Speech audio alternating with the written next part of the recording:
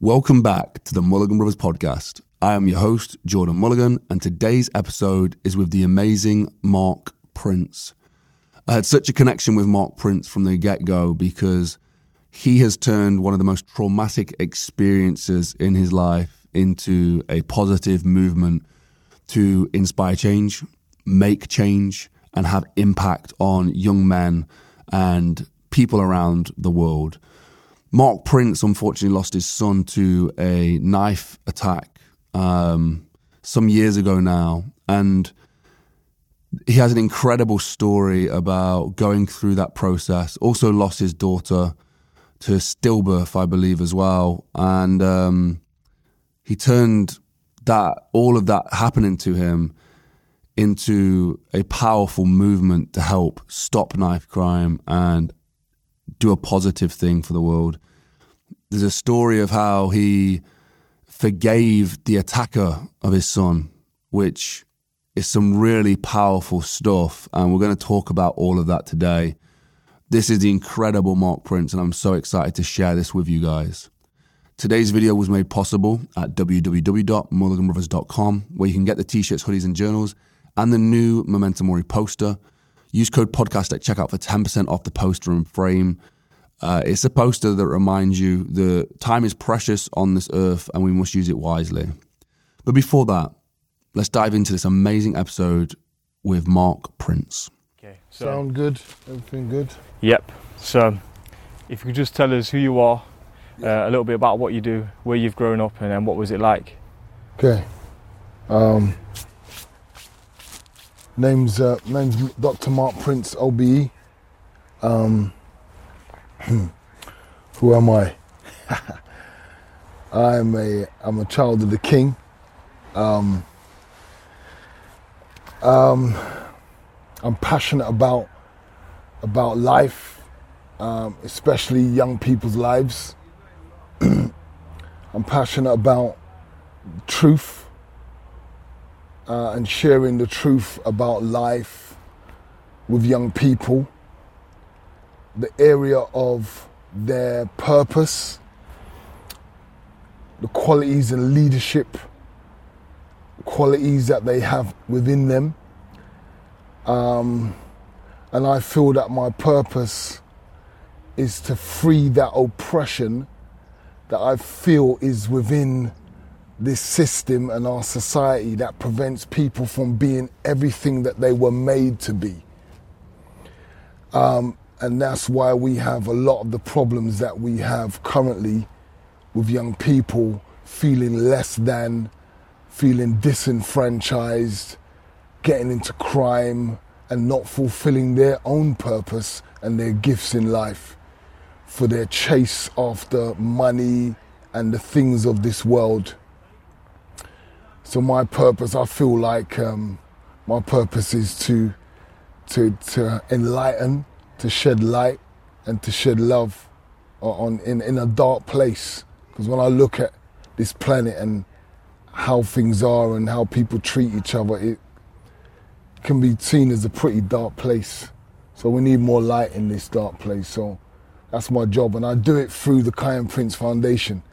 I shed that light and shed that love through the Kiyan Prince Foundation, and that's an organisation in my son's name because sadly my son was taken from us by someone with that mindset who didn't understand his purpose, didn't have no light in his life, and took my son's life.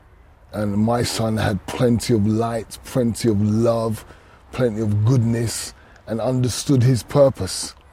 And that was because that was shared with him, the truth was shared with him, who he is, why he's here.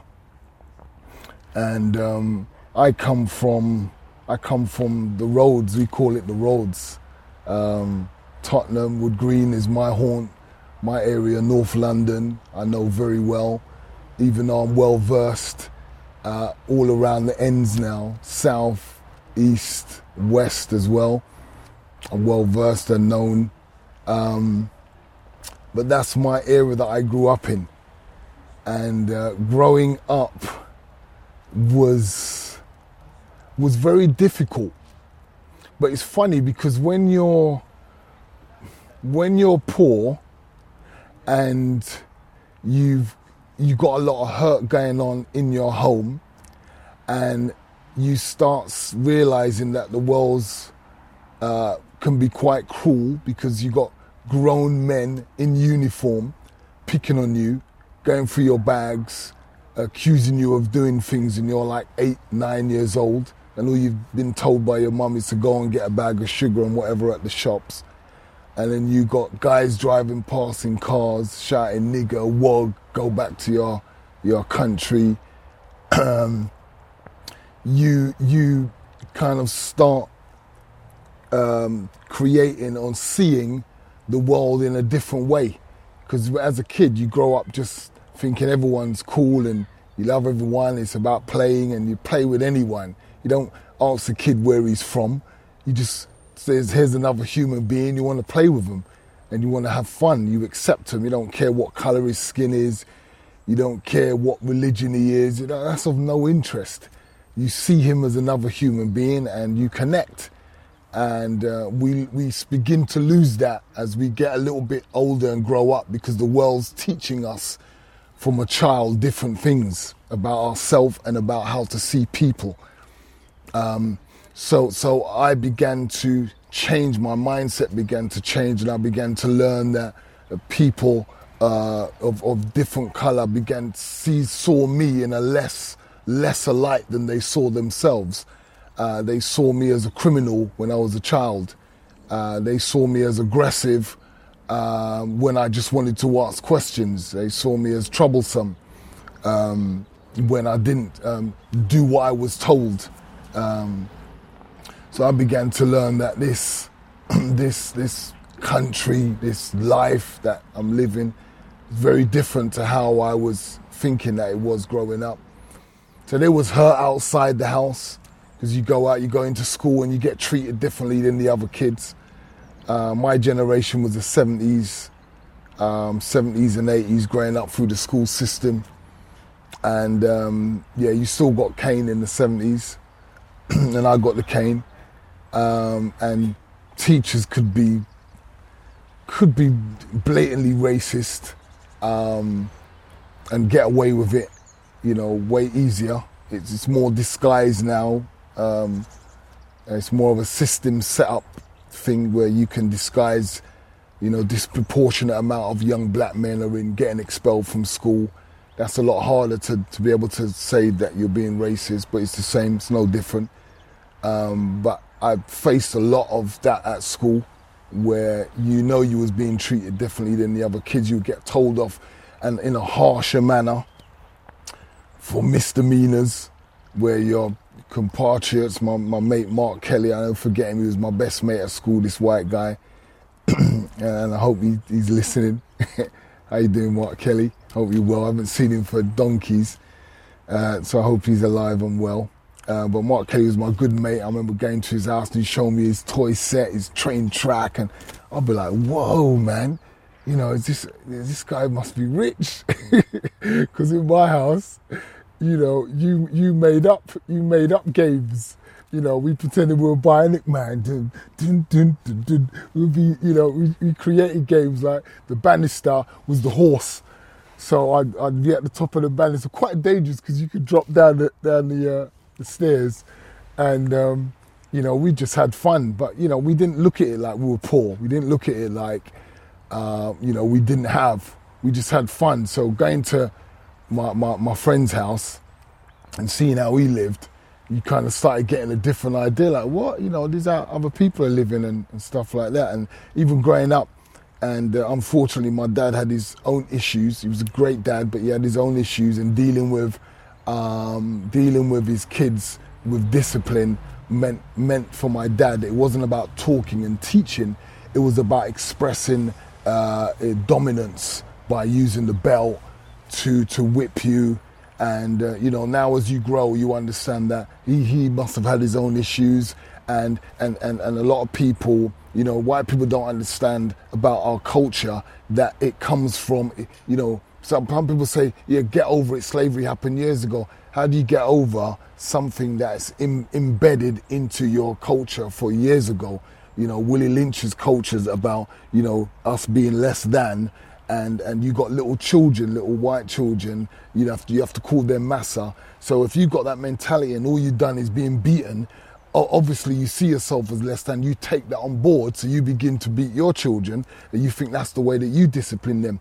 So there's been a lot of behaviours that we've taken from slavery into the generations moving forward, and that was one of them, beating your kids really aggressively, and my dad was that, and used to leave strip marks on your back. We used to call it horseshoe, and it was quite traumatic, being in the house. It was somewhere that you started to wonder as you got older, in 11, 12, 13. You start thinking of ways like, why here? Why have I got this life? Why am I born into this family? Why am I, you weren't allowed out, you had to go straight from school, straight home, lunchtime, everyone was eating their lunch, you shot home. I used to run all the way home because I didn't want to miss out the fun, eat my lunch, which was just a bowl of porridge and a bit of homemade bread, and then run back to school within that hour, so you didn't miss out on the school fights, the one bounce beats, the violent football, because one bounce beats is about, if the ball bounces more than once, then everyone playing football just steams you and starts kicking the shit out of you. So that was our fun back then. They're more PC now, so that fun's, you wouldn't be having that kind of fun now. But what don't kill you make you stronger. And a couple of boys ended up getting hospital. Patrick went to hospital with his broken arm, and some other guy got really hurt. I think twice the ambulance had to come down. But yeah, that was growing up. That was growing up at home. That was growing up at school, and that kind of gives a little bit of a picture into my life. And mentally, you don't really understand what's happening to you through that. Because what's happening is that you formulate a story in your mind about who you are, your self-beliefs being developed, your self-esteem is being developed throughout this time. And depending what your character's like, will differentiate how you end up or turn out throughout that childhood process, being beaten, racism outside the house on a regular basis. How do you turn out? Who do you become because of that? So how do you process it? And every human mind is different. So, obviously I process it maybe a bit different from my two brothers. I've got one younger brother, one older brother, Clarence, and my younger brother, Colin. Colin ended up being a kickboxing champion, amateur champion, and a British cruiserweight kickboxing champion. My older brother, he's a really lovely guy. He works to help people get into jobs and employment, does consultancy work, and he loved boxing. He was probably my biggest boxing fan, and he was probably one of the best guys to spar with in the gym, but never transitioned into taking it into professional boxing. Always said that the discipline, the hard work, that was he couldn't manage that. But sparring-wise, he had the fastest hands. It was amazing. He had a couple of amateur fights and people be like, whoa. But nerves always got the better of him. So he preferred to stay out of it.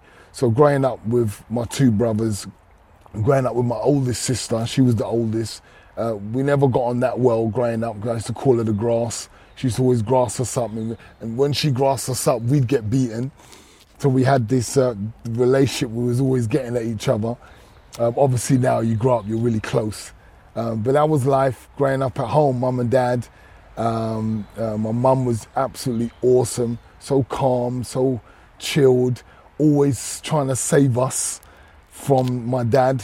But my dad was such a hard disciplinarian, and the way that he fought women was less than and had a role, and he was the man, and he ruled, and he didn't understand that being the man of the house meant that you ensured that the love and peace stayed within your home. As the man of the house, you create and ensure that your children are safe, your wife's safe, and they're in a loving environment. And my dad didn't understand that.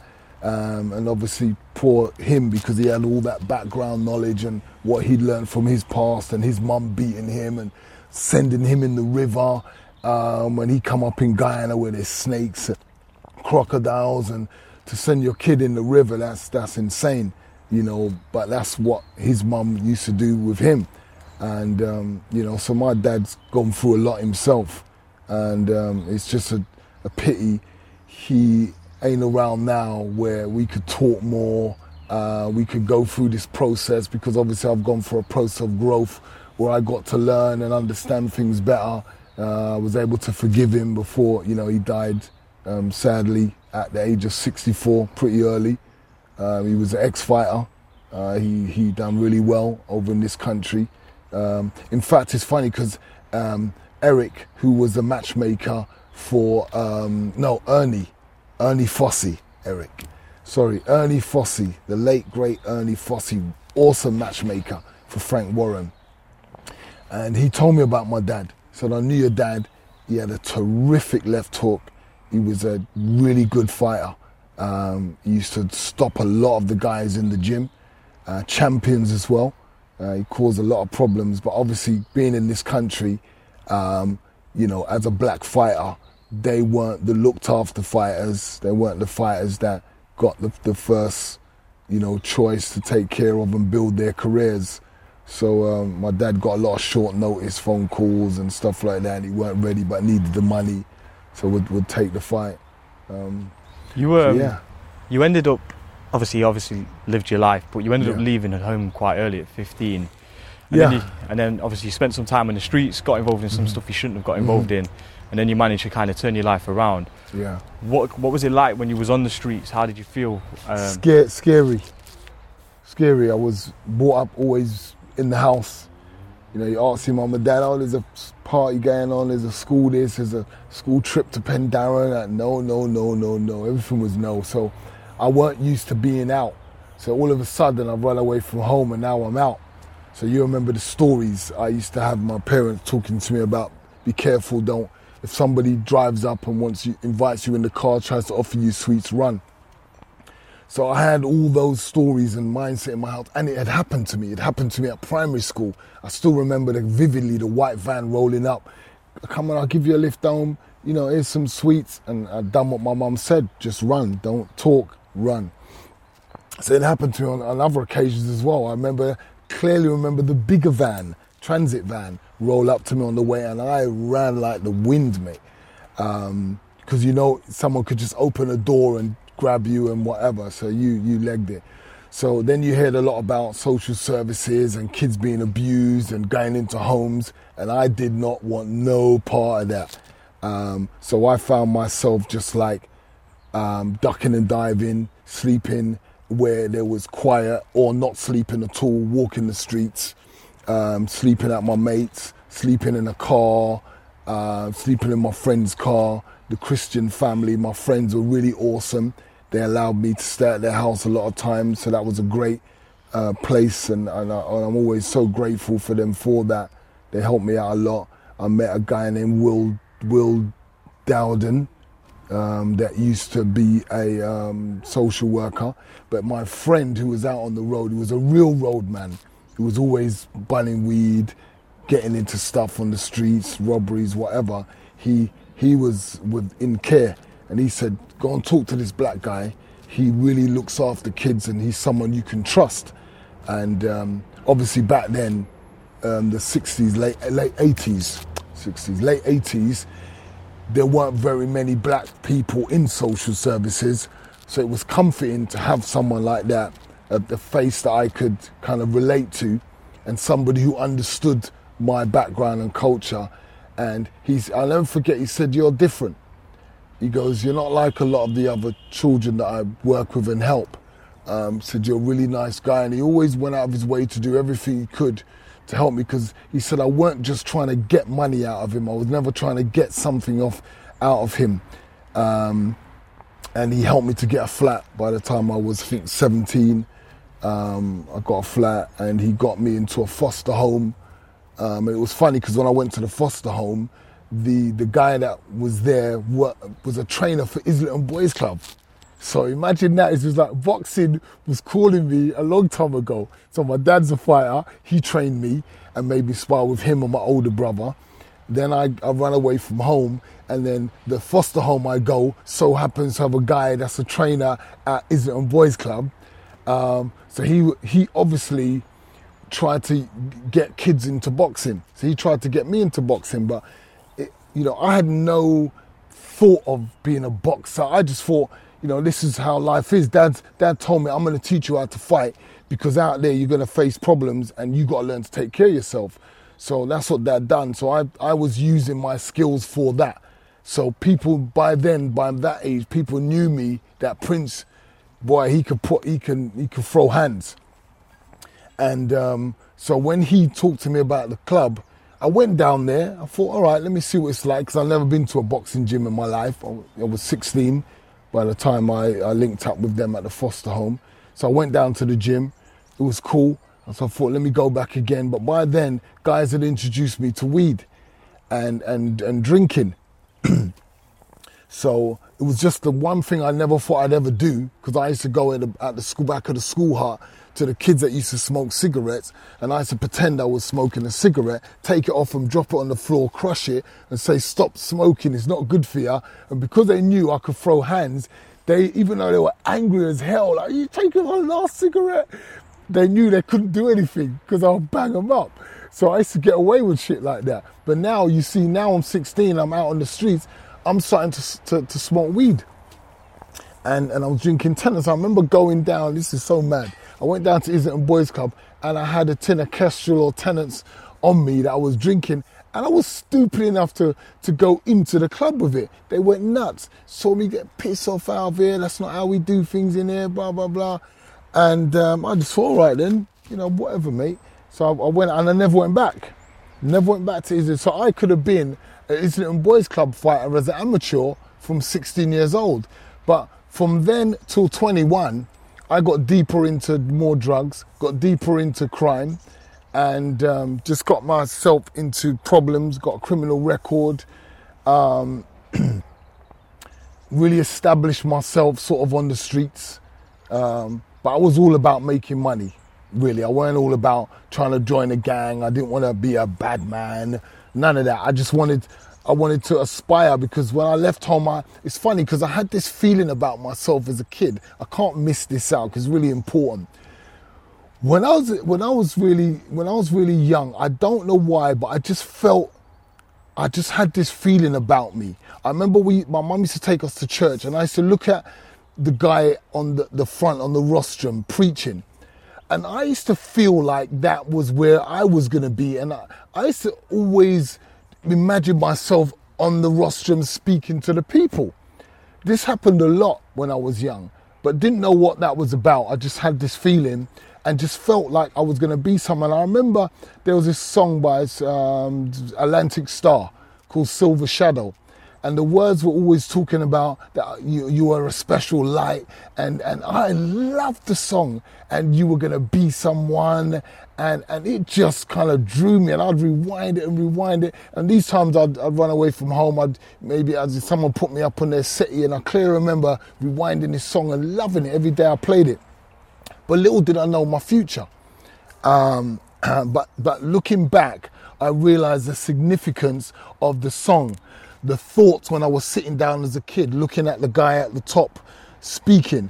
So I'm saying that because there's other kids out there that have got thoughts and dreams and maybe aspirations of becoming, but they could be shaped and told that you can't do this, you can't achieve that, you can't do that, and it gets stolen off them through that process. And I'm just here to let them know, hold on to that.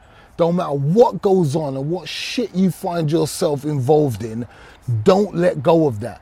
Because going through my crime, going through the drugs, going through that process, I ended up at 21, 6 years of madness.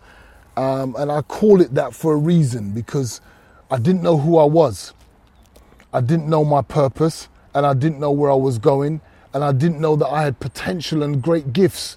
And I believe every single individual has been made with purpose, that's got purpose. The chair we're sitting on, everything's made with purpose. So how can the greatest thing God made not have purpose? Me and you. God's gift of life is me and you. And how can that not have purpose? So I know that we all have got special gifts. So at 21, after spending a night of just taking drugs, I must have been on the pipe with my mates, and I just felt that my life, where's it going? I began to ask myself questions like, what's going on with you, P? This is not what you had dreamt about when you was a kid. This is not what you wanted. You're letting your mum down, because obviously my relationship with my dad wasn't the best. We talked, but it weren't the best. And my relationship with my mum was always special, always tight. She was the one that stayed up late crying, praying for me, asking God to keep me safe. So I'd always check my mum. Even if my dad didn't allow me in the house, I'd wait for her at the end of the road. When she came out, I'd see her. So we get to talk. So I had this moment, this very changing moment in my life where I thought about me and I thought about my future. And every young person needs to have this moment where they think about themselves. Forget your friends, forget your ends, forget your postcode. You got no connection with that, bro. The connection is why you're on this planet. And you got to ask yourself the question, what are you here for, to do? What impact are you here to make? Because we're all here to make positive impact. And when I answered those questions, I realized I have to turn away from drugs. I have to turn away from crime. I have to stop shotting, because I can't proudly tell my mum what I do to make money. How do I dress myself? How do I take care of my children? Because by 21, I had Tanisa and Kiyan. And my kids meant the world to me. The world to me. And I wanted to be a good dad. I wanted to be a good dad. Why? Because I had a volatile relationship with my dad, and my dad taught me what not to be, how not to deal with your kids. So now I had this new thought in my head that I could be someone away from the roads, away from crime, away from the usual people that I move with, and I could take charge of my life and I could create something different for myself. And I knew how hard that was going to be, and it was scary, but I didn't think about it too deeply, because if you do, you'll run off, you'll run away, you'll turn from it, you'll find excuses why you're not going to be able to do it. So I would always, because of that lesson I've learned, I will always say to people, if you feel that you can do something, don't think about how. Don't think about what you're doing currently and how you're going to stop. Just decide what you're going to do. The answers will come. And I decided that I've got to get away from all of this bullshit, and I've got to make something of myself. I just decided that I want to fight. I don't know why, probably based on the fact that I didn't believe that at the time I was smart enough to go uni and had the time to go uni and earn money and look after my kids. I didn't believe in that journey. What I did believe is that I could go down the route of boxing and then getting paid to fight and then being able to have a work to look after my children. I did believe that. So because I did believe that, I began this journey of what do fighters do? They go running. Okay, I got to go running. What else? They go to the gym. I got to go to the gym. I got to train hard. I got to watch film clips of them. I got to immerse myself into becoming this person. And then the discipline of it started, coming into play. Like, wow, what level of this? Because it's not like I knew everything before I made the decision. I didn't. I just said I'm going to do it. Obviously, you got an idea of what it takes to be a boxer, but you really have no idea until you begin. So I didn't realize that I really loved smoking weed that much until it was time to stop. I think it was easier for me to stop going out, sucking on a crack pipe with certain men, stop taking E's, stop taking acid tabs, because they were harder, stronger, and more damaging, sniffing and stuff like that. So it was like somehow I managed to just cut that. Like, that's dead to me, you know, because there's no way that I can become a great fighter sniffing, taking drugs. So that was gone. The weed, I had to wean myself off neatly and do it differently. So instead of smoking how many spliffs throughout the day, I would decide to have one and try and make it last. My friends would laugh at me. What are you putting the spliff out for? Because I'm starting running now. And the more I ran, and the more I realized I was dead and I was vomiting and couldn't, do one lap. And then it turned to doing one lap and doing two and doing three, is the more I valued my fitness and the more I didn't want to spoil it by smoking. Can you talk me through that feeling of like when you're throwing up and you can't go again? What's it feel like? How do you push yourself through that feeling? Because it's not easy. The routine and discipline come into play. Yeah, I think that your want and need and desire to achieve your goal has to be stronger than everything else that comes against you. So what was happening, whatever was going on with me that was horrible, that made me uncomfortable, that I didn't like, and what you hear people say, oh, that's too hard. Everything that made me feel like that, I would envision my end goal. And I would realize that, are you going to allow this to get in the way of the pleasure of reaching this goal? And every time I had that thought, I would keep going. Every time when I was running and I felt like everything just said, you need to stop now. And I'd say, yeah, but I set that target down there.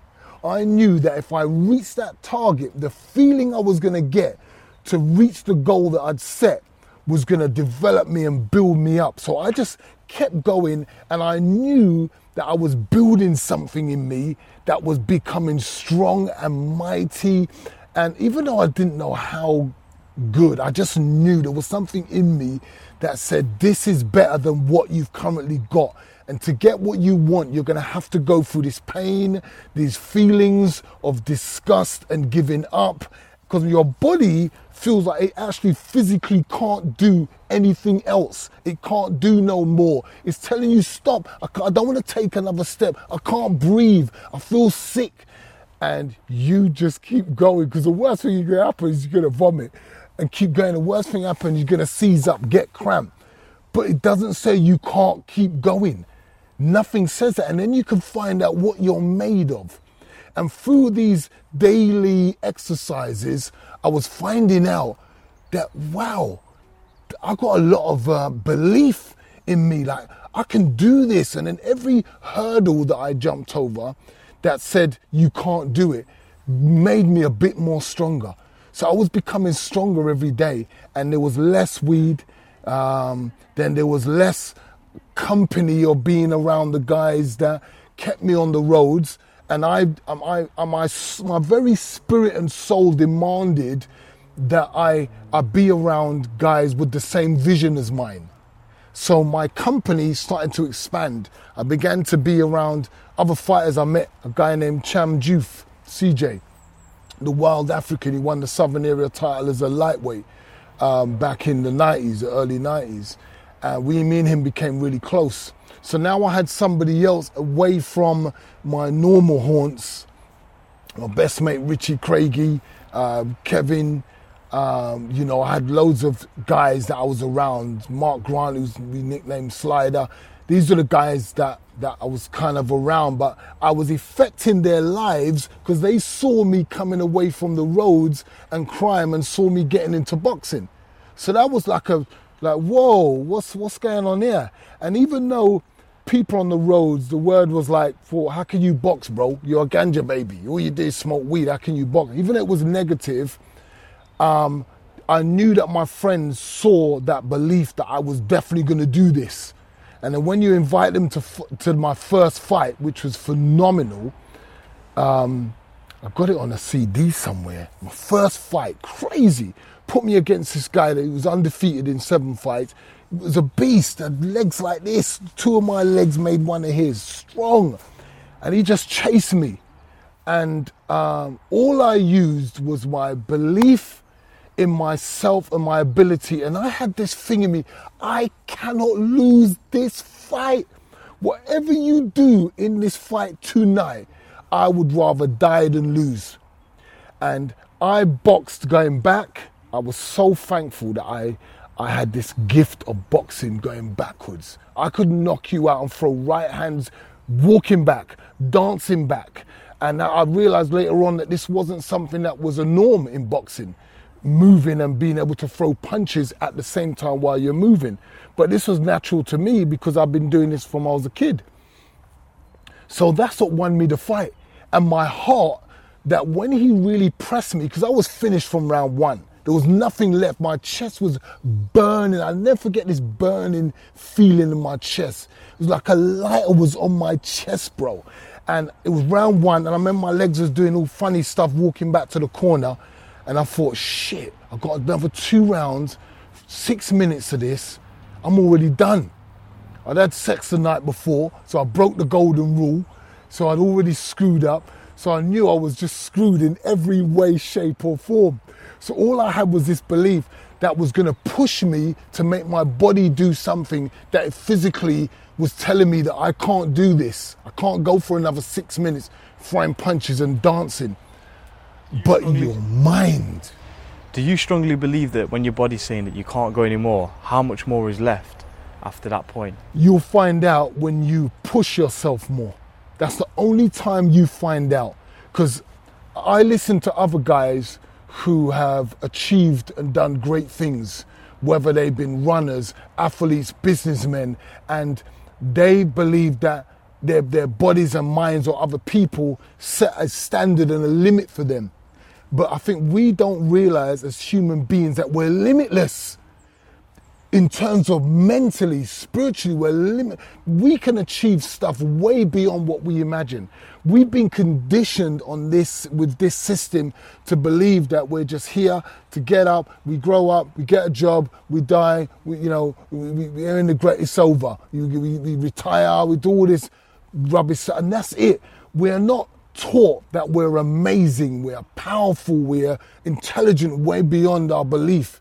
We're not brought up in school. That wasn't taught to me in school. That Prince, even if you don't do that well at your exams, that doesn't distinguish you and set your bar for what you can achieve. You know, it's your mind, the power of your mind and your belief that allows you to set the standards for yourself. So I was now in an area where I began to set my own standards, and training allowed me to do that, because in my own head, I was the boss now.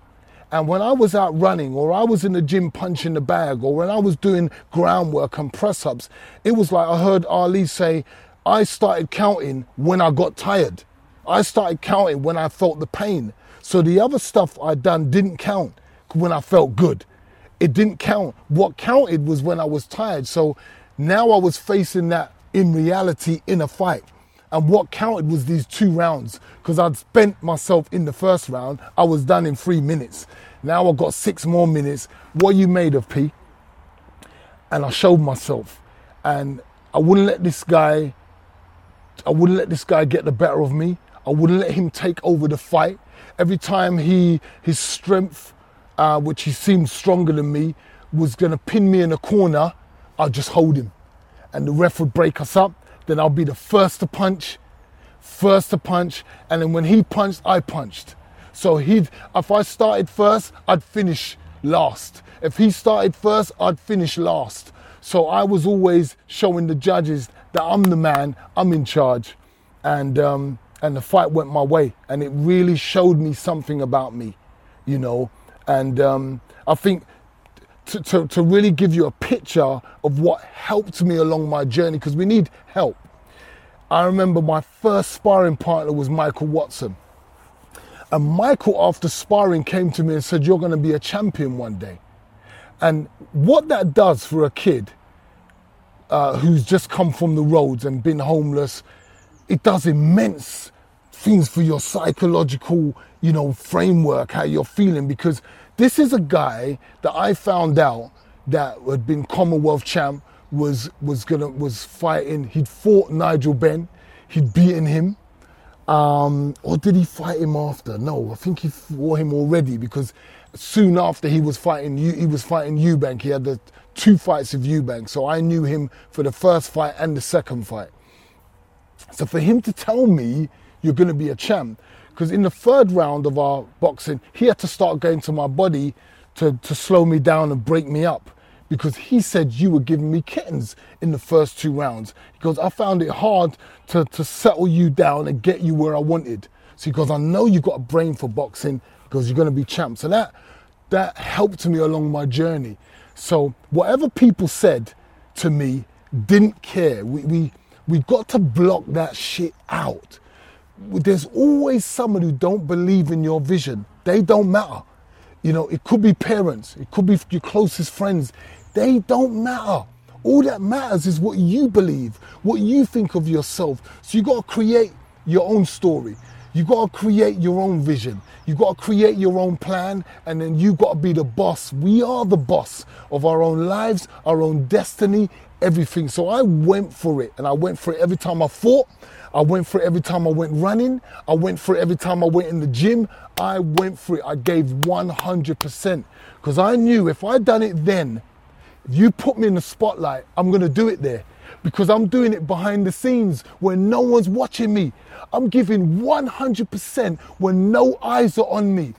I could get away with giving up when I'm tired. I done my groundwork. I done my sit-ups. I done my press-ups. I went running, but no one knows I didn't give 100% when I went running. They just know I went running. My trainer could ask me, did you go run this morning? Yeah, bro. But I know I gave 100% when I went running, and I left nothing out there. So when I go into fights, bro, you got to finish me off. You got to put me to sleep to beat me. That's the only way. I'll accept it. I'll accept the loss, but I know I'm sleeping. Because as long as I can breathe and as long as my eyes can open, I'm getting up. Thank you so much for listening to this episode. If you're enjoying it so far, please consider supporting us at www.mulliganbrothers.com, where you can get the t-shirts, hoodies and journals and the Memento Mori poster. Use code podcast for 10% off the poster and frame, where all the profits go back into creating this content. But let's dive back into the conversation. One thing I want to ask you, and you kind of spoke about it already before, is obviously you're going to have people who doubt you. You got into boxing late. A lot of people would have doubted you, but you had a mad amount of self-belief. So you obviously have these doubters on one hand, but then you have your self-belief which drives you through. Yeah. How do you combat these doubters, and how do you get this self-belief, and how important is that self-belief to kind of drive you forward to be successful? First, I'll tell you how you combat the doubters. And then I'll tell you where the belief came from. I was in the gym skipping. I was training for Monty Wright, who was tipped to win the ABAs, and it was the London semi-finals. And that was where they said my journey ended. They said, you done really well. When I say they, I'm talking about a few guys, 3 guys in particular, I don't know who they were, where they were from, came into my gym in Tottenham and was watching me. I was thinking, who are these guys watching me? Okay, that's not strange. People come into gyms and watch you. And they just all of a sudden started talking and say, yeah, you're that guy Prince, innit? So I was skipping, I just nodded, yeah. Said, yeah, you're good, man, you're good. But you see the guy you're facing, he's probably going to win the ABAs. You can't beat him. He's represented England.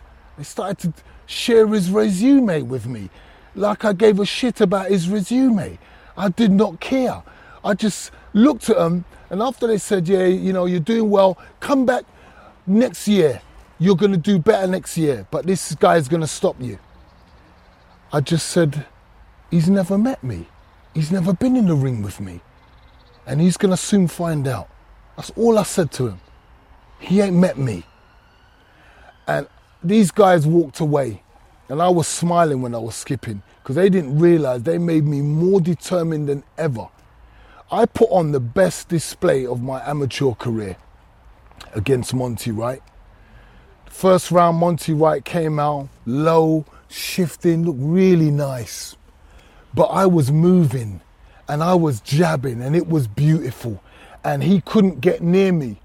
The end of the first round, he got a bit closer. He got a bit closer, but I knew he got a bit closer, but I won that round.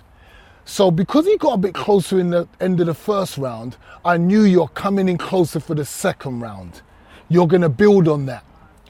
Second round comes in, my man's coming right into a space that you don't need to come, because I know how to throw an uppercut. And my dad's always told me, when they bend down low, bring them up high. Bring the left hook straight across and the right hand down the pipe. And Monty Wright got that combination. As I was going back, throwing the jab, he slipped, came inside, and he really meant to slip and throw a left hook. But it was bam, bam, bam, bam. Every single one of them hit him. Nailed him. Bro, I still got the picture. He's like a star shape, just looking up at the heavens with his eyes closed. For a split second, mate, the arena was silent. And then it broke out with all of my people. I'm sure it shocked even all my people, because they knew that was the fight, make or break. And it was my easiest fight. My easiest fight. Do not listen to people that come and tell you that you can't do something. And my belief came from a drive that I had to go back into my earlier vision and dream of that I was someone, that I was going to make an impact on this planet. I was here to do something. That lost thought and dream, I bought into it again. And now I got 2 kids. So now I've got petrol. I've got turbo boost to really ignite me. That whenever I feel like, nah, because we all got moments where we feel like, this ain't working. Because remember, I was doing run-ins. I was making money. I was a hustler, and a good one. And my hustling kept my kids with loads of toys, clothes, everything. Now I'm struggling. I ain't got no money. Amateur boxing ain't paying me. But my vision kept me going. My drive, that's why I had such a short career. I tried to fast track my way through to a professional so I could start earning money. That was the goal. That was the plan. And my drive was my children. I imagined them at 7, 8, 9, 10. Dad, what'd you do? What's your job? Boom, boom, boom. And what am I going to say, bro? What am I going to say to my kids? What am I going to say to my boy when he's doing the wrong things? What am I going to tell him to do the right things when I'm not? Bro, you can't tell your kids about how to live when you're not living that life. You got to live that life. Kids ain't listening to you. Kids are watching you, bro. Kids are watching you. They see how their parents interact. They're learning. You can say to your kids, oh, you got to be loving to your husband or your wife. You got to be, good to your partner. But they see you drinking, boxing up your partner, getting mad, shouting, swearing, just going nuts. The house is anarchy. You got no happiness in there. And you're trying to tell your kid it doesn't work. It doesn't work. So I knew that. And I realized that I got to show my boy that he's got it in him to become anything that he can be. So I got to be it first. So my drive was always my children, my vision as a youth, that I was going to be someone. This pushed me. So you got to have a driving force, and we can all find something that will push us. And I wanted my mum to be proud of me. I love my mum to bits. You got to understand, my mum said to my dad, he threatened that you have to abort this kid. And my mum stood up to my dad. I told you about my dad. He's not easy to stand up to. But she said, you're going to have to leave me and I'll bring these kids up on cornmeal porridge. Cornmeal porridge is a porridge that we have in our culture a lot. So I'll bring them up on that if I have to. So basically we're saying, listen, I don't care if I'm broke. If I ain't got nothing, I'll bring my kids up and I'm going to have this boy. I'm going to have this kid. She didn't know whether I was boy or girl. So she had me. And when I learnt that story, when I got older, my mum shared it with me, obviously it made me appreciate my mum even more, because I realised, wow, I might not even have been here. So there's even more reason for me to be here. So I got to do this. And I really wanted to make mum proud. So my life changing was beginning to see the joy on mum's face. Apart from the stress that I used to see on my mum's face and the worry that she had for me. So that's where my belief came from. My belief came from my kids, my belief in myself that I could be somebody, and my mum. You know, those were my driving force, and I think we can all find things that will drive us. And if we've got no one in our lives, let yourself drive you. Believe in yourself. You had a massive turnaround. You turned your life around massively. You had a great boxing career, and you spoke about one of your main your driving forces, one of your main motivations being your children. You described it as a fight that you couldn't train for, something that you couldn't prepare for, and then something happened to you which for me became very inspirational, as you managed to take something which is very negative and turn it into something positive. How much of the stuff that you learnt in the past had prepared you for what was going to happen to you with your son? Everything. I buried my baby before Kiyan. My mum had a blood clot to her brain a year before my son died, that they said that she might not survive the operation. She had a stroke, one side was gone. My journey in becoming a fighter, turning my life around, all of these, the whole of my journey, bro.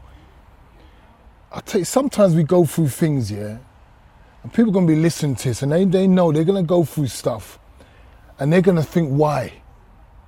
But you don't know the future. And the bad stuff we think have come to break us and kill us and stop us. And people mess up and want to commit suicide and end their life, and they don't know the great future that they had if they could only get through the shit that they're going through. And every bit of the shit that I went through helped me.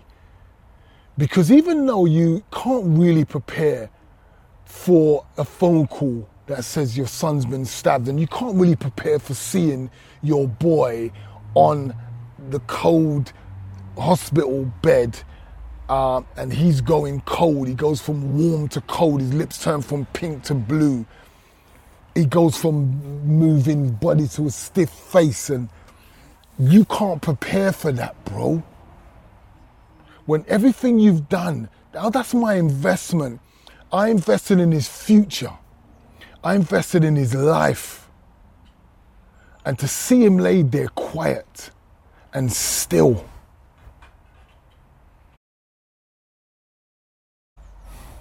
It's something that if you've not been through the way that you've described it, is, to be honest. Listen, bro, let me tell you something, I used to talk with my mates back in the day when I was on the roads, And I used to say to them, we used to just have conversations, bunning, we talking. And I remember one conversation come up about, what, because a lot of my other friends had kids as well, And we'd say, what would you do if someone troubled your kids, if something happened to one of your kids, if someone violated your kids? Bro, man was swearing to go jail for life, kill the person, and I meant it, bro. I wasn't playing. I wasn't the kind of guy that would make threats and just talk and then do nothing. If I said you were going to get banged, you were going to get banged.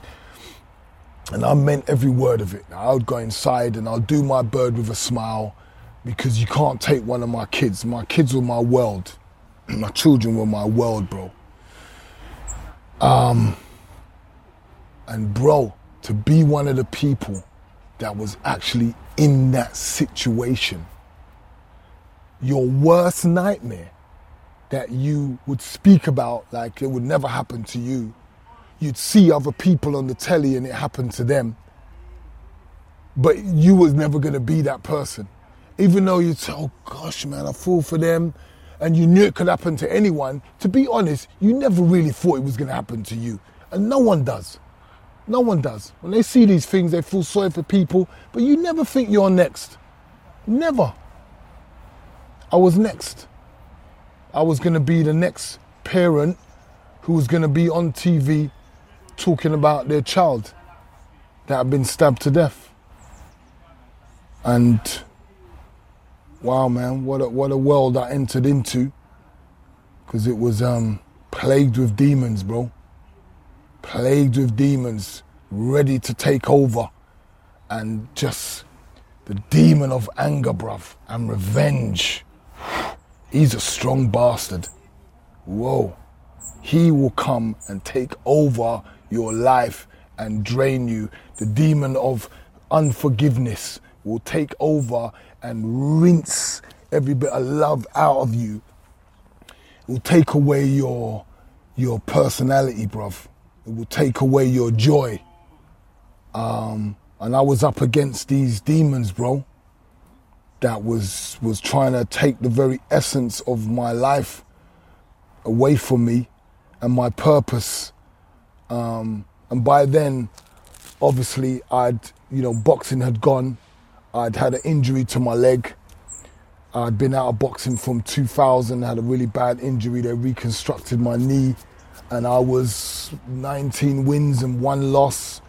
And I was number 1 in the WBO and were rated in the top 10 by other governing bodies. And I was a force to be reckoned with. And then strip, my career was over. And they told me, the consultant said, you got no career. So being in that position, so 6 years into that, I'd been trying to find my place in life again. So it's almost like I'd gone back to square one. I'd gone back to square one, and now got stripped in the most horrendous way. I'm supposed to be done out here. I'm supposed to be done out here, bro. No career, no son. Bro, I ain't supposed to be sitting here with you, man. And that's the thing that I find strengthening, is the fact that for me, the things that have happened to you, people would not get out of bed. People would consider maybe jacking it in. What you've done from that moment there, and I'm sure it wasn't an instantaneous thing, but how you've drived on with, the Kiyan Prince Foundation and the work that you've done with people to make awareness and bring awareness to kind of the problems that are going on in people's lives and pioneer it forward. How did you get that strength, and where did it come from?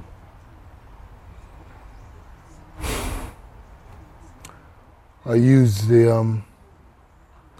all that negative energy.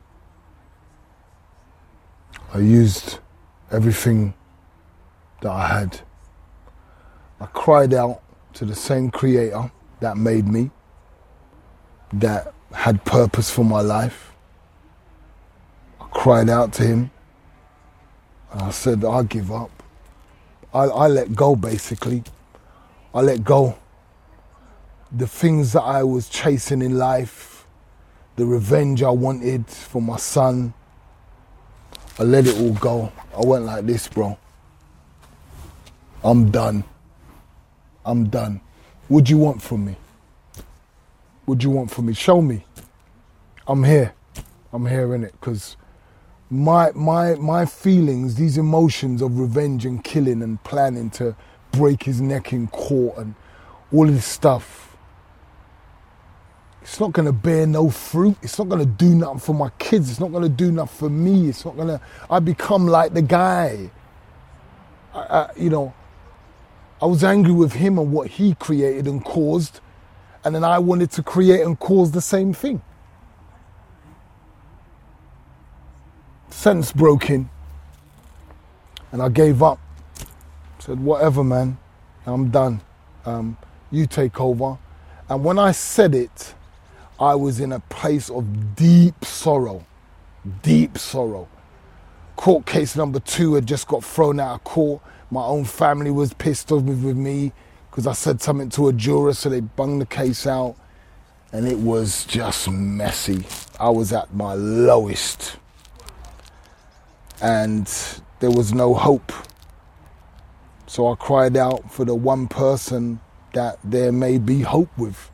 And it was the unseen God that people told me ain't real. That I was believed that, I was taught to believe that I wasn't created specially and a big bang, and I came from a monkey and I came out millions of years, billions of years, and there wasn't this personal creator that personally made me with purpose. And I contacted him. I contacted and reached out to a power higher than me, because I realized no human could help me. This was a power that I needed that was like no other. And something happened at that moment that I can't explain. I can only share with people. And what happened is a light feeling. It was like I had things on my back as I was like this crying, and I became light and felt this floating light feeling like someone just took stuff off me, and the tears stopped. And I said, whew. I exhaled. Didn't know what that was about, but knew something happened. Couldn't explain it. But I began to see the reality of it when I went back to court for the third trial, and I didn't have the same passion to kill, the same passion to screw the family, his mom, his dad, whoever was in there for him. I used to just snarl at them like, say something to me, I'm gonna break something. I'll be like that every day in court, and that was gone. Don't ask me how, don't ask me what, that was gone. So I was like, ooh, okay. And then because I remember saying to God, okay, show me what you got for me, what do I do? When the phone rang, when I started getting calls about appearing to do a talk at a school with parents and children, that was baffling. Because why are you contacting me? Where'd you get my number? Where'd you get my contact details? You know, I'm not a speaker. I knock people out. I don't talk with people. Why you? So that made me go, what's going on here? So then I remembered what I said to God and thought, I said, well, suppose there's a connection here somewhere. And remember, I'm not a religious man. I don't really do religion. My thing is staying connected, because then I don't get confused with what everybody else is doing and saying, because there's a lot of confusion out there, religion. Follow me, follow me, follow me. But then when you understand that there's a God that sent the man Christ Jesus to show you how to live, and when I've seen that this man's spent life looking after the oppressed, freeing people from all sorts of disease, oppression, illness, the system, and showing people how to love everybody else like yourself, I wanted to connect with that. So I connected with him, and when I said, you take over, and I saw these little signs, I took them as that, signs. So I said, I'll do it. I'll go to the school, I'll speak. I didn't know what to say, so I made a pact with my creator. And I like to refer to him as the manufacturer of human beings, because everything's manufactured. So I said to the manufacturer of human beings, okay, here's the deal. If this is you, then I'm not a speaker. I don't know what to say. You put it in me. When I open my mouth, I need you to let the words come out of my mouth that you want me to say. I don't know how to do this. So that was my deal with God. But I never forget, I was at the back waiting to come out, and I shite myself. I was sweating. My palms, my mouth went dry. Bro, I was out there speaking, and I felt like I was doing this because words were getting stuck in my mouth. But I remembered reading a book, Feel the Fear and Do It Anyway. Get that book. I'll tell anyone with anxiety, fear issues, all of that, get the book, Feel the Fear, Do It Anyway, yeah? And I remembered, do it anyway. Don't try to, we try to tackle the fear. We try to get rid of the fear. We try to fight it. Yeah, I'm this, I'm strong, I'm not fearful. And we try to use all these words. No, bruv. Know you're scared. Accept you're scared. But know that there's a power that you want to achieve beyond fear. That fear, you will not allow fear to control, but you will dance with the fear. You'll roll with that fear. You'll say, okay, I'm scared, but whatever the fear and embarrassment fear brings out in me, it's not going to stop me. I'm going to do it still. So I went out there and I done it still. And I can't remember what I even talked about, but I do remember men, dads, mums coming up to me, embracing me, telling me how that impacted them, how it really helped them with what they're going through with their children home, and just to be able to see what's going on with knife crime and whatnot. So obviously I addressed some of those issues because I was passionate about families. I was passionate about what's going on and how kids are carrying knives. And the kids came up to me and loved it. And these are primary school kids. So I thought, something's happened here. So I began to kind of buy into that maybe this is something that is what I'm supposed to be doing. And so I went along this journey and, beyond my expectations, the phone calls kept coming in. And I talked with Tracy about starting a charity. She said, go ahead, go for it. Do what you want to do, what you do. If you feel passionate about it, go for it, Mark. And I did. And while I was doing Put the Knives and Guns Down, which was a London Tonight special with Trevor McDonald, about the knives, and I'd done it with Chris Rogers. He was a journalist. It was a great piece. It was really powerful, and I got to spend time with other parents who had gone through what I'd gone through, and it really opened my eyes, and I began to go to solicitors and try to get them to help me to open up a charity and go through the legal, process to get the charity opened. And everything's a challenge. So everything I've been through had an impact on the challenges that I've faced in life. And because I'd not given up, because I'd been knocked down and got up and come back and won, and because I'd been knocked down in a fight and lost and woke up when the fight was over and all of that, I knew that it's okay. It's okay. It's okay to fail. It's okay, because failure ain't that until you give up. Failure is a learning lesson. We need to reframe our belief about failure. Reframe it and put a different story behind it and watch it empower you and to stop freezing you up, because that's what failure does. When you look at yourself as a failure, you're frozen. You're like you put yourself in the freezer. What can you do? You can chill, put yourself in the fridge and let it chill you for a bit, but you got to defrost and come out and get back into action. You can't allow it to freeze you up. And with that belief that failure means that you're nothing, you're nobody, you can't make it, you can't do it, it prevents you from moving on. It prevents you from moving on. And that's why I had to reframe this whole word failure. And I realized that you're not a failure. Okay, you didn't win that world title against Darius Mikuchowski. Don't mean you're a failure. So I came back stronger. I learned from him, and I took on the jab that he put on me. I took that jab on and started to demonstrate a solid jab. It's like I added some of what he had to my toolbox to make myself a better fighter. Unfortunately, my career came to a short end, but then again, I did come back in 2013, and maybe when you're ready and in time we could talk about that.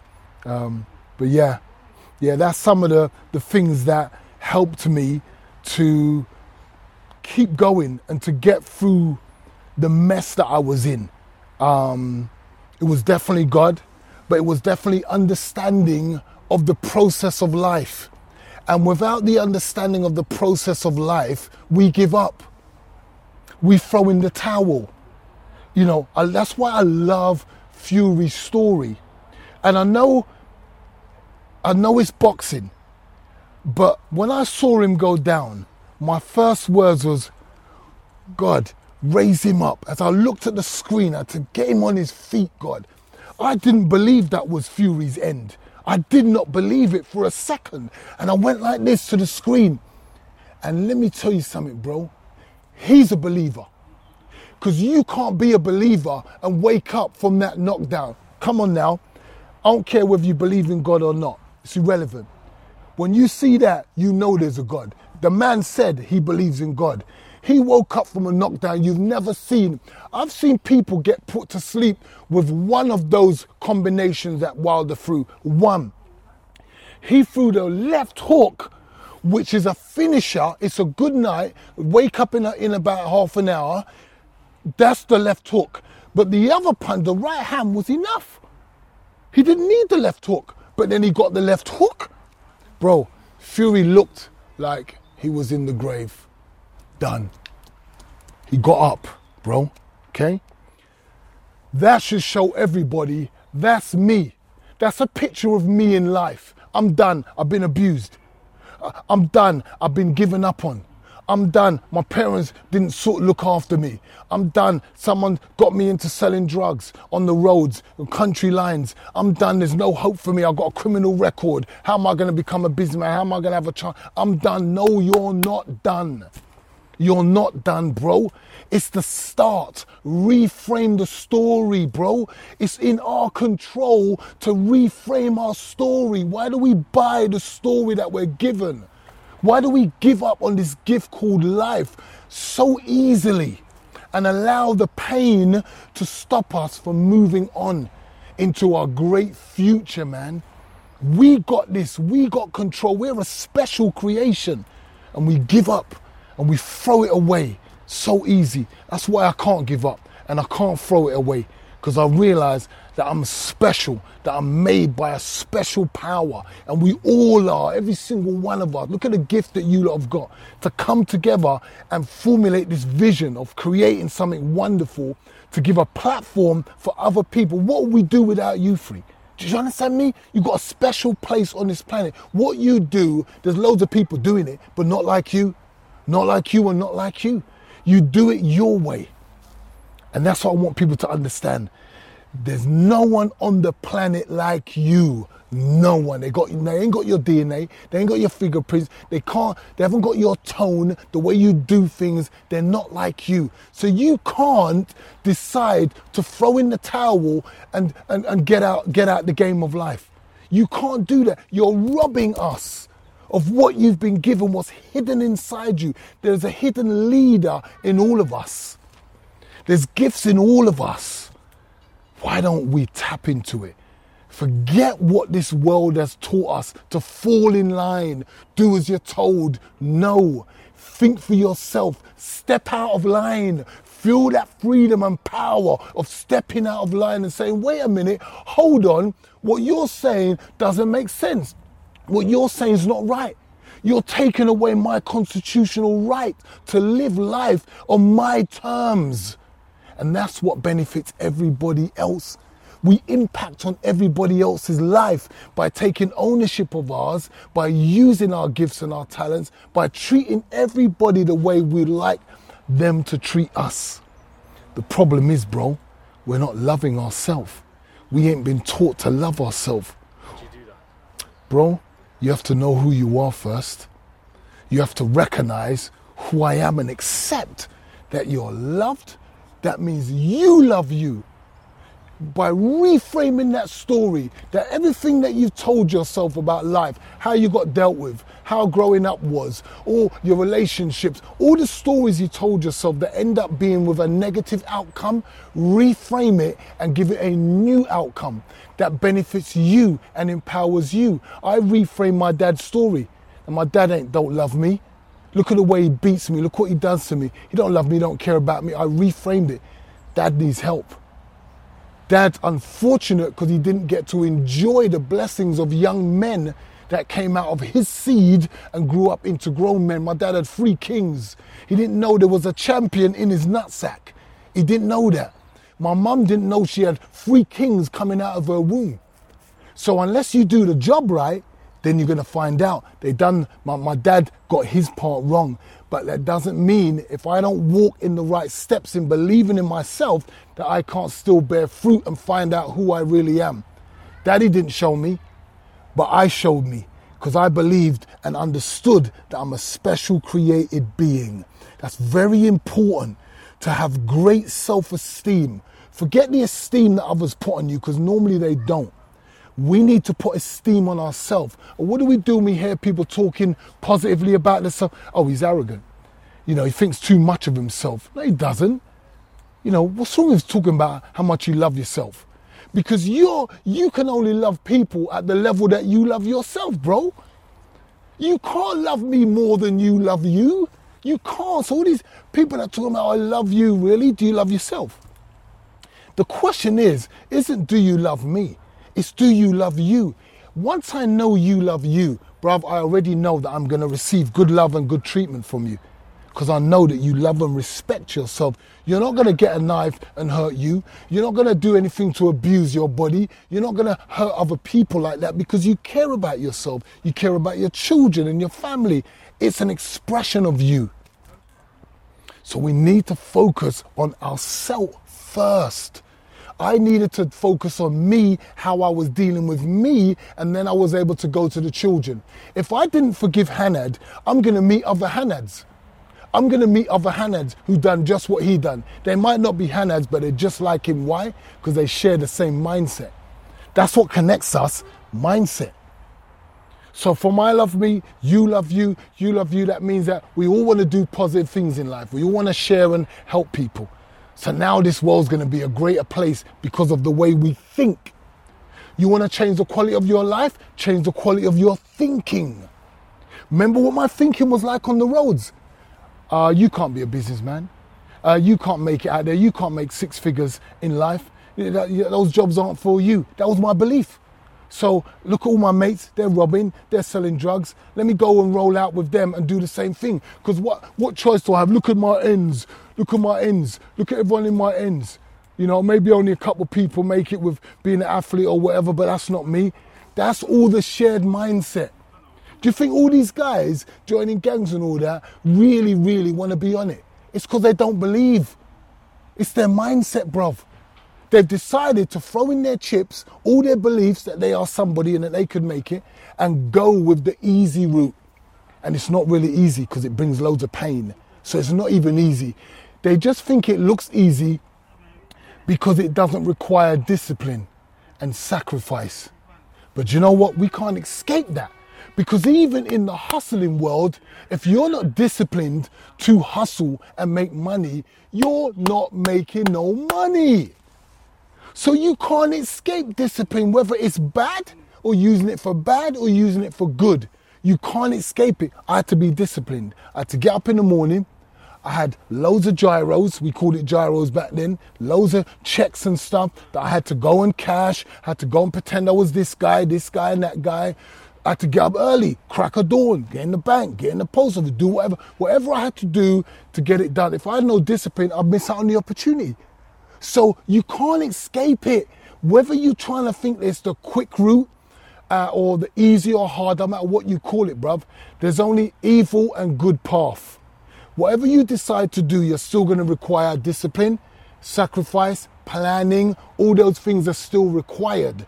So if you're going to do it, decide if you're going to do it for bad or decide if you're going to do it for good. But I want everyone to be aware of what they're doing. I'm not going to tell them what to do. Who am I to tell people what to do? I just want to know that you're aware of the costs of what you're doing. There's a cost to everything you do.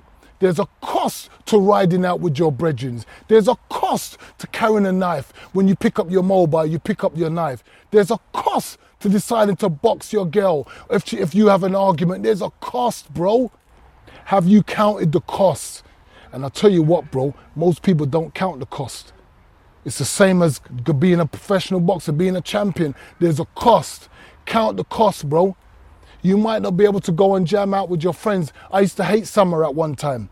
Summertime meant I couldn't be chilling with my brethren on the corner because I'd be in the gym, bro. I'd be sweating buckets in the gym. I'd miss out on the fun. But guess what, bro? Who was clamoring to come and see me when it was fight time? Who was claiming that that's my brethren when Sky TV come and aired my fights? Do you know what I'm saying? Who wanted to be like me now? The tables turned because the cost of the sacrifice I paid was wonderful. My rewards were wonderful. The rewards for doing bad things are not wonderful. Count the costs. Broken families, broken homes, death, jail time, people just wasted their life with a messed up mind. The cost of giving up. I love what you said about counting the cost. There's a lot of things there which you said to me which really resonate, especially the love. Once you love yourself, how can you expect others to love you when you can't even tell you love yourself? I think once you get to that mindset and that awakening, then you can go to the world in a correct way for people to love you, and it shouldn't be arrogant to say that you feel great about yourself. Another thing that you said that really kind of beautiful that really buzzed me was the feeling of the fear. Yeah. I've had that. Your brother. Yeah. I was your brother. So I boxed, but the nerves got to me. And I'm no ashamed of saying that. Yeah. But the feeling of fear, embracing the fear, saying I'm scared. Yeah. But it's okay to be scared. It's okay. What did you get from that book, and how did you embrace it? How did you apply it to your day-to-day life? I had to. The line that stood out was the fact that I could feel that fear. It was fine. And I could still get done what I needed to do and wanted to and desired to do. I could still do it. Because what I talked about before is fear makes you freeze. And it makes you feel that you can't do it. So what helped me to escape from that mental jail was the fact that I realized when I read the book, really, it doesn't matter how it turns out. The fact that I felt it, I could still carry on and get the outcome. Even if I said, man, I pooped myself when I was out there, but no one found out. No one knew. But I did. It was that bad. You know, I stammered over my words and people giggled. But I still done it. That's the reward. That's the great part of this. And what happens? My mum always said, son, what don't kill you is going to make you stronger. So every time I faced fear, I got stronger. Every time I went out, and boy, I had a love-hate relationship with boxing. Because when it was fight time, I used to wonder, why are you doing this job? I used to hate boxing. I'm sure other fighters have gone through the same thing. Mike Tyson used to get all emotional, cry and stuff like that, nerves kicking in and all of that. I used to go through that as well. But when that bell went, boy, you just dealt with business because you trained yourself to perform in a certain way. And because of that training, you're going to go out and you can only do what your training allowed you to do. Because I knew that, okay, this goes part and parcel with the territory. Let me accept it and let me keep it moving. And I became WBO, IBF Intercontinental Champion because I kept going back in the ring, feeling that fear and doing it anyway. So you just faced up to it every time? Face up to it. And that was minor compared to what I had to face up to later on. Minor. In fact, that helped me because when I made my comeback in 2013, boxing was an absolute pleasure. There was no more worrying and distress and fear. No more. It was all gone. Why? Because I dealt with something even more fearful. I dealt with something that was my worst nightmare. So how are you going to scare me now, bro? How? I saw my son, bro. I saw my son. That scarred me for life. Now I've held my mum's hand and breathed the last with her. July the 4th. Bro, what's scared? What was scared about what, bruv? I've gone through it. I held my baby's coffin like this small, just me one. And put it down. Broke my heart. Died in his mum's womb. 6 months in the going, had to still give birth. I've gone through stuff. I know death. I know fear. I know pain. But we run away from it all. We run away from it all. So how are we going to share the experience and empower other people if we keep running or we want to take our life and bloody do ourselves in? Bro, we got massive stories to help others. This is a messed up world with beautiful people. Remember, we all got choice. Imagine if we all made the choice to live for good. One religion. Just choose to live for good. How about that? Don't deceive another man. Don't hurt another man or woman. Don't lie to another person. Don't do these things. If we all decide to live like that, what a planet, bro. That means we're not going to hurt animals. That means we're not going to grieve the earth and the planet and destroy it. We have destroyed this planet. We've destroyed all the beautiful things that God's made. Wrecking it. All for self-gain. All for self-gain. Thank God for the beautiful people that are still on the planet. And may they continue to have an impact on this earth because God, do we need them. Do we need more people to stand up for truth and stand up for righteousness, right doing, instead of putting their own gains and wants ahead of others? You said something to me there which, for me, is probably one of the best pieces of advice I've ever heard, because it doesn't matter who you are, doesn't matter where you come from, or what religion you're part of, or what culture you know your background is. You know, if you choose to live for good, just making that choice to live. Everybody knows the difference between bad and good. Totally. And everybody can choose to live for good. Yes. You have been through some immense amount of pain. Like, your story is built upon successes and a lot of pain. And you could choose to live for bad, but you've chosen to live for good, especially in the latter years of your life. Yeah. And that has kind of been rewarded in some ways that we haven't spoke about, but you got an MBE, member of the British Embassy.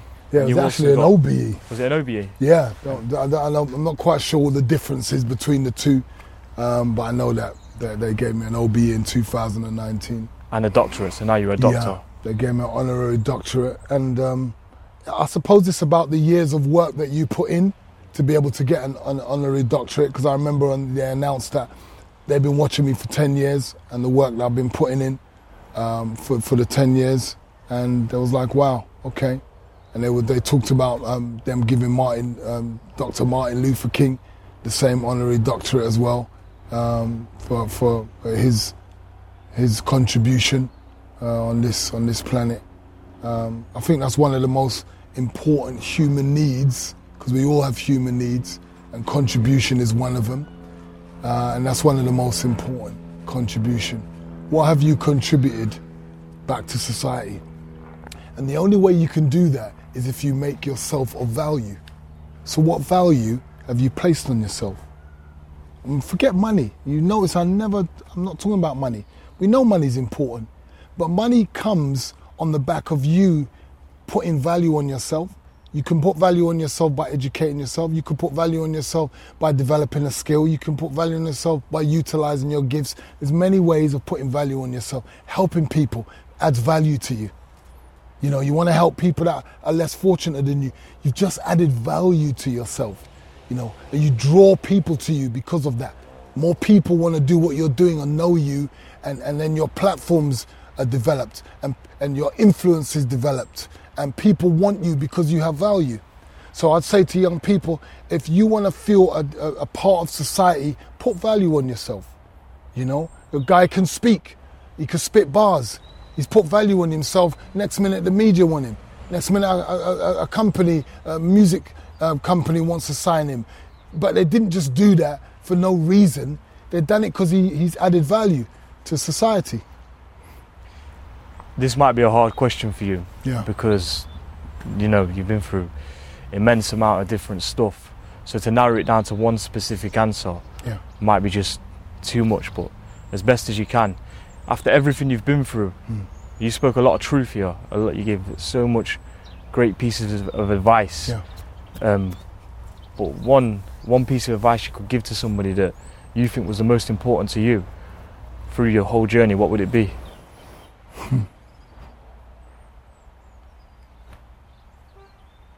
It sounds really simple, but it's so powerful, because we all come to a point in our life where we feel to give up, and the